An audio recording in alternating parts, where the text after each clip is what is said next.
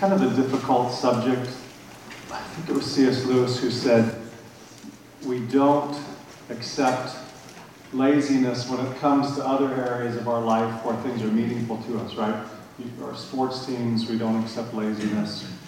In our music, we want excellence, we don't accept laziness. And in our life of the mind, we also shouldn't accept laziness. So I'm going to stretch you guys, hopefully a little bit this morning. Maybe this will be old hat for you guys, I don't know. But it may stretch you some. That's okay. It's good to be stretched. I'm going to talk about reality and about a approach to scriptures and to biblical truth that is problematic, a faulty approach that presses in on us both from the secular side, but also from the religious side at times. I'm going to start with a passage from Proverbs. It's up here. This is from Proverbs chapter 2, verses 3 through 5. It says, "Yes, if you call out for insight and raise your voice for understanding, if you seek it like silver and search for it as hidden treasures, then you will understand the fear of the Lord and find the knowledge of God." The knowledge of God. That's a phrase I actually want to focus on this morning. Most scholars agree that the book of Proverbs was written in large part to train young people who were preparing for leadership in the king's court in Israel. So it was produced, a lot of it was written by King Solomon, in some ways as a teaching manual in the king's court, to train young people to govern, to reign with him in the nation of Israel. So this afternoon or this morning, I want to draw some connections between what you guys are doing, your training, you're developing yourselves, and what Solomon was doing to train young people in the book of Proverbs. And I also want to contrast Solomon's view of training with our modern secular view of training. Yesterday we had an election. I haven't even seen all the results yet. If somebody came to you from another planet and asked you, how did you decide whom you would vote for? When my wife and I were looking over our ballots, some of the choices were obvious to us. Some of the people on the ballots, we didn't know who they were more locally, so we had to do what we had to ask somebody who knew them, who knew more about the situation. Our candidates themselves, how do they become qualified to lead? How do they become qualified to serve, to craft policy, to govern? We do hand over power to them to make important decisions for our lives and for our country.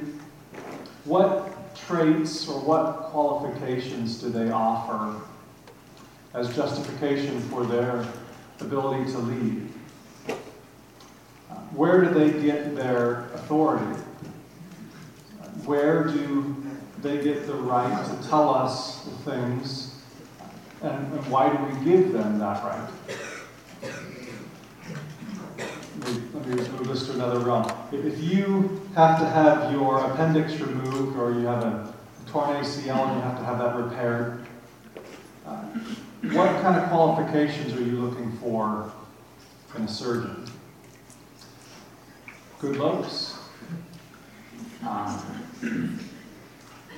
dynamic speaker, good motivational speaking abilities. No, right? What do we want in a good surgeon or a good governor or a good plumber? I would argue that one of the main traits that we require from people before we will listen to them and trust them or ask them to perform surgery on us is they need to know stuff. Right? They must have a knowledge, a functional knowledge of reality. They know what needs to be done, and they know how to do it. At least we hope they do, right? You don't care if your plumber looks like Brad Pitt. If he doesn't know how to fix a broken sewer line from your toilet, it doesn't really matter. We need him to know things, right? So, we never would say about a plumber, he has some really interesting opinions. He has really strong opinions, right? We want him to actually know. We want his knowledge to be based in the reality of your plumbing problem, right, of your pipes. So truth is what happens when our knowledge matches reality. A little illustration for you here. Let's say that you're hiking in the mountains. It's out in the wilderness. And you have a map. And that map, if it accurately describes the mountainous terrain in front of you, if it says there's a mountain where there's actually a mountain, and if it says there's a valley on your map where there's actually a valley, it shows a river where there's actually a river, then we say that that map is true, right? That is, it accurately describes reality, the way that things really are. If the map doesn't match the reality of the terrain in front of you, then we say it's not true. And it's more or less true depending on how much or how little it actually reflects the terrain that's actually in front of you, right? So back to government leaders for a minute. And again, recall that Proverbs was written to prepare young people for government leadership.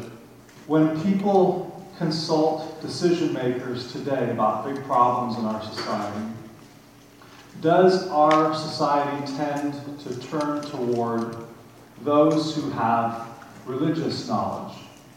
For example, knowledge from the Bible. Does it do that? In policy making, in the courts, do we tend to look to those with religious knowledge? We don't, actually.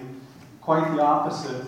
In fact, religious knowledge today is singled out specifically for exclusion from the public square. If you come to a debate in the Senate, or if you listen to arguments from the Supreme Court, and an attorney speaking before the Supreme Court said, I believe this is the way we should go with this decision because it's in the Bible, he's probably going to be laughed out of the room, or people are going to really look sideways at him, right?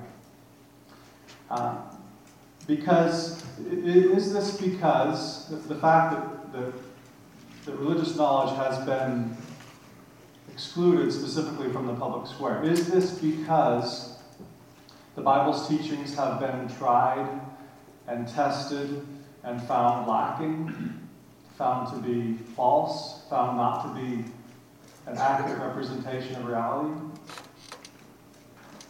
Actually, no, that's not the reason. There is a specific reason why, in the past 50 years or so, that specific religious knowledge has been embargoed out of the public square. It's because we live in a time in history and in a culture with a strong superstition about what counts as knowledge. And specifically what counts as knowledge of reality. So our age that we live in right now it's really a superstitious belief that the only thing that we can really know for certain is what kind of things really count today in society as really things that you can know to be true? Any ideas on this? The place where this is most obvious is in the university today. What is it that people are really certain that we can actually know for true about reality? It's basically in the STEM fields of the university, right? What does STEM stand for? Science, technology, engineering, and math, right? So it's knowledge of the physical world or knowledge of the material world, right? The actual stuff that you can put your hands on and touch, things that you can put in a test tube or put on a scale and measure repeatedly through the scientific method, right? The only things that we are sure of today as a society is physical things. But is that an adequate view of reality? Are there things that are absolutely real that could not be put in a test tube and measured repeatedly? Are there things out there? I actually asked my daughters this. I think Gracie was working on a science project for Mrs. Munt's class. And we were talking about actually this specific issue.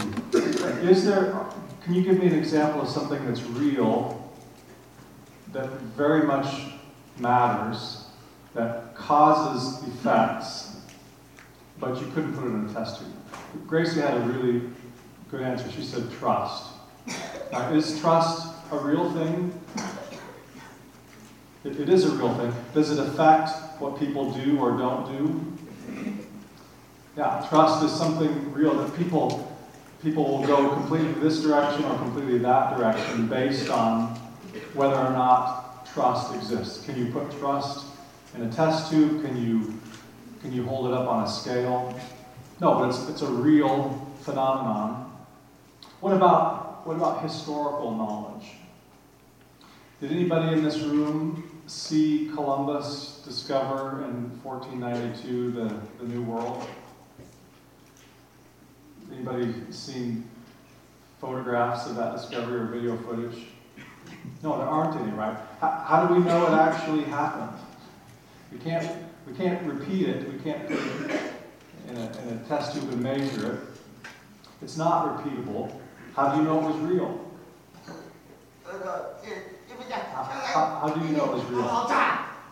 You take it on authority from someone who came before you. It's received knowledge. So there's many kinds of knowledge that we treat as valid, absolutely certain forms of knowledge that we can't actually put our fingers on that's actually received knowledge, right? Historical knowledge is a good example of that. Here's another example. Great literature, let's say Shakespeare or Tolstoy or Dostoevsky, they teach us, if it's really good literature, it teaches us true things about human nature. Things that can't simply be reduced, again, to a test tube for repeated measurements, right? And yet, today we're told that the only valid knowledge is the type of knowledge that's offered by science or technology. Or from experts in the so-called social sciences. That's an interesting phrase that's a rabbit trail to get into, but people who claim to know how others behave, or perhaps how the brain works, or how groups of people behave. If you can put it in the test tube, we believe, then it counts as knowledge. If not, we think it's suspect. That's actually a superstition. It's actually a particular myth, but it's one that's really prevalent in our society today. Now, there's nothing wrong with science and technology properly ordered. They can be real gifts to the human race. They have been gifts in many ways when they're accepted thoughtfully as one of God's gifts. But to say that science provides the only valid, knowable knowledge of reality is an incredibly shrunken and narrow and impoverished view of knowledge and reality. You've probably heard this term, postmodernism.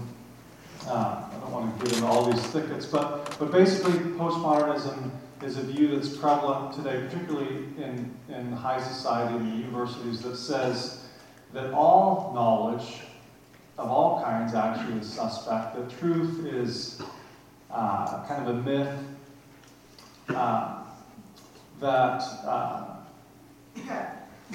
that if you try to talk about things that are true, people are going to kind of look at you as sideways.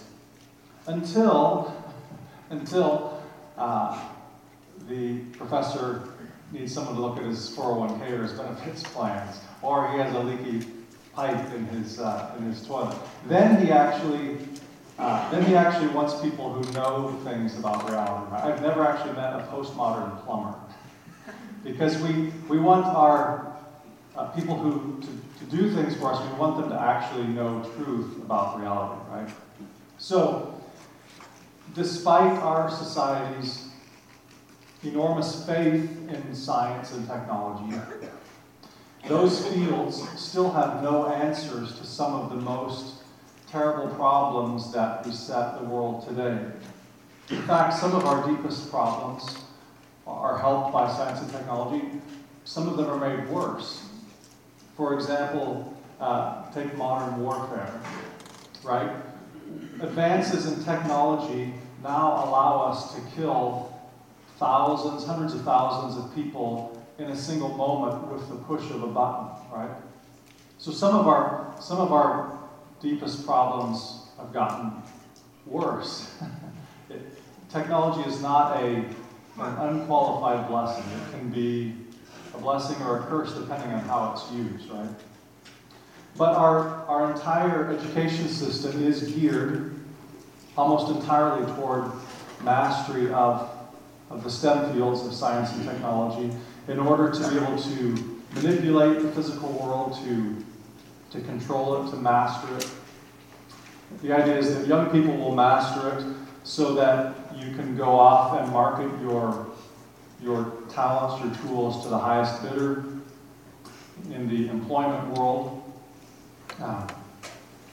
In universities today, STEM departments have pretty much taken over the university. Humanities departments are in sharp decline. They're in free fall. A couple of you are interested in going to Hillsdale. Hillsdale is one of the, not doing a plug for them in particular, but it's one of the few places that actually is based on the humanities. The humanities were actually the original reason given for universities was the humanities, to figure out what it means to be, to live a life that's well lived. And today, the humanities were originally created for the study of literature, of history, of philosophy, and because great literature helps us understand what it means to live well. But again, the humanities in our universities today are in free fall. Why? Because we're not even sure anymore what a human being is, let alone what it means to live well. In a strictly material world, human beings are just highly complex, evolved mammals. I helped Anna 2 weekends ago. She came home and she has a sociology class at UNL, and she was working on a paper. She was asked to write a paper on gender and how it is a social construct, meaning how it isn't actually grounded in something real, that it's actually socially constructed. That's a very postmodern idea that it's something that you put together based on what you feel like. It's not grounded in reality. So we talked her through that. She wrote that paper. She got some pushback from her professor, but she was able to talk about how certain things are real and we can actually know them, and not everything is socially constructed. There is a certain strain of thought in Christianity, and this is actually relatively new as well. We won't get into all of the whys and where this came from, but there is a certain approach to Christianity in conservative Christian circles that actually, in its own strange way, agrees with the secular approach, which says that knowledge and science should be kept separate from religious knowledge, and that exploring the created world is vaguely dangerous. They've come to that conclusion because many popular views of science deny God, and so they've taken science to be more of an enemy of faith, and so there's been a shift to pull back into kind of a Christian ghetto, particularly in terms of knowledge. That's a really dangerous response. That idea, this pseudo-Christian idea that's actually pretty popular in conservative Christian circles, says that true piety, true spirituality involves pulling your head back into a Christian shell and creating separate categories of truth. That science, we agree, is something people know. Faith is something that we believe. So we grit our teeth and we cover our eyes and close our ears, and we just grit our teeth harder and believe, right? Doesn't Christian faith relegate you to an intellectual slum or an intellectual backwater? Some Christians even think we should be proud of being in an intellectual backwater. I want to challenge that idea specifically because it's not Christian. Right? It's not a Christian response. It's not a biblical response.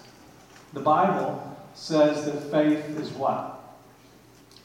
Evidence of things not seen. That faith can be based on things that we can actually know, really know to be true about reality. Think of what Paul said. This is Paul talking about the resurrection in 1 Corinthians chapter 15. This starts in verse 14, goes through verse 18. This is Paul saying, "And if Christ has not been raised, then our preaching is in vain, and your faith is in vain. And if Christ has not been raised, your faith is futile, and you are still in your sins. Then those who also have fallen asleep in Christ have perished. If in Christ we have hope in this life only, we are of all people most to be pitied." Notice what Paul does not say. He doesn't say, if Christ has not been raised, just close your eyes and plug your ears and believe harder, right? Take a blind leap. He doesn't say that. Paul's a realist. He says if this isn't true, if it didn't actually happen, this is a complete colossal waste of time, right? We are fools if this isn't actually real and true. So this is a realist approach that Paul is taking toward knowledge, toward reality. There's a realism in Paul's thinking here. It's not just wishful thinking against all evidence. If the resurrection didn't really happen, Paul says, then this is actually all a giant scam, right? Plugging our ears to reality is not Christian teaching. It's also not the response that the world needs from us. Most people would admit that our society is full of problems today, problems that are not decreasing. But as a society, we still stand helpless in the face of some of our deepest problems. So one thing that many modern people, including many Christians, fail to realize is that the Bible actually presents a body of knowledge about reality, about the world, about human beings, about the way that societies work and don't work, the way that relationships work or don't work. Today, and again, this is a pretty recent development, religion is now assumed to belong to the realm of belief, mere belief, that is belief with or without knowledge optional, blind faith, right? No one version of religion is better than the next, we're told. So knowledge that's put forth by religion belongs to the bargain basement aisle of mere opinion. Therefore, the logic goes, religious knowledge is not qualified to weigh in on matters of important public debate. One of the reasons why that's wrong is every single religion in the world is actually an attempt at describing reality. Right? So we don't even respect other religions, other non-Christian religions, if we don't recognize that they are an attempt to describe or grapple with reality. So, give you an example, Gautama Buddha, who was the founder of Buddhism, he grew up in a very sheltered home, kind of an estate that was gated. And as a young man, he went out, he left his parents' estate and went out into the wider world. In India, he encountered immense human suffering and misery. And he was deeply troubled by this, and he set about to construct an understanding of the world based on his observations, a set of teachings that would help to solve this problem of human misery and human suffering. His teachings were an attempt to explain reality, why life was so miserable, and how to solve that problem. He was arguing based on an understanding of reality. Now, his solutions were quite different from those offered by Jesus Christ. He had a very different map than the map that Jesus offered.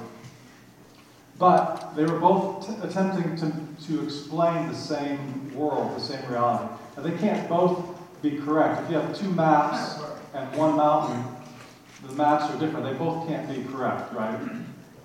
But they both are claiming to present knowledge of reality. So, secular society today embraces, again, the superstition or the myth that material reality, physical reality, is all that there is. At least it's all that we can know. This is dangerous for society when society believes it. It's particularly dangerous when Christians also begin to believe it. Society's decay is not something that we have a whole lot of control over. We can vote, but in some ways we don't have a lot of control over those things. But as believers, we must be very clear-eyed in our understanding of a Christian understanding of truth and not slide into that same ditch. Let me give you an example. In 1949, there was a famous movie made. I don't know if you've seen this or not. It's called Miracle on 34th Street. It was a Christmas movie.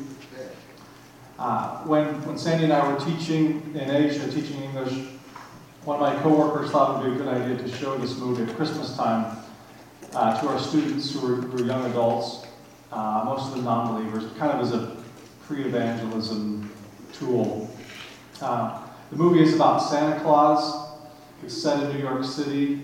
There's kind of a mentally ill, sort of deluded old guy who actually thinks he's Santa, and he gets a job at Macy's department store as their Christmas Santa, right?